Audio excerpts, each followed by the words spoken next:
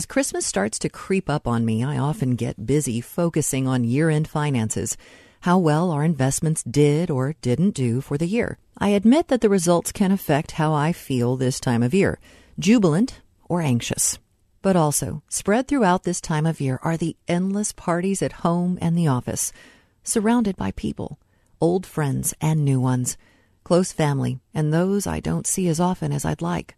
It's often during these moments that my focus becomes sharper, less on myself and my gains or losses for the year, and more on the faces of the people gathered around me, how the joy spreads throughout the house, and finally it lifts up my heart, the spirit of Christmas, the biggest dividend of all. And in that moment, I understood that investing in people is a lot more important than investing in the market. Pray with me.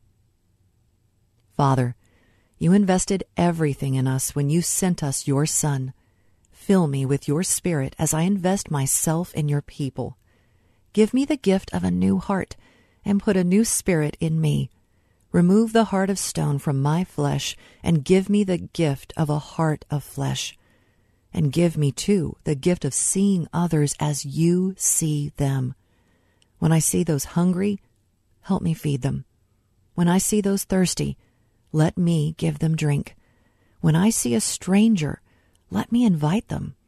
Give me the courage and love to visit and look after the fatherless and the widows in their distress, and to keep myself uncontaminated, pure, and unblemished by the secular world. And it is in Jesus' name I pray. Amen.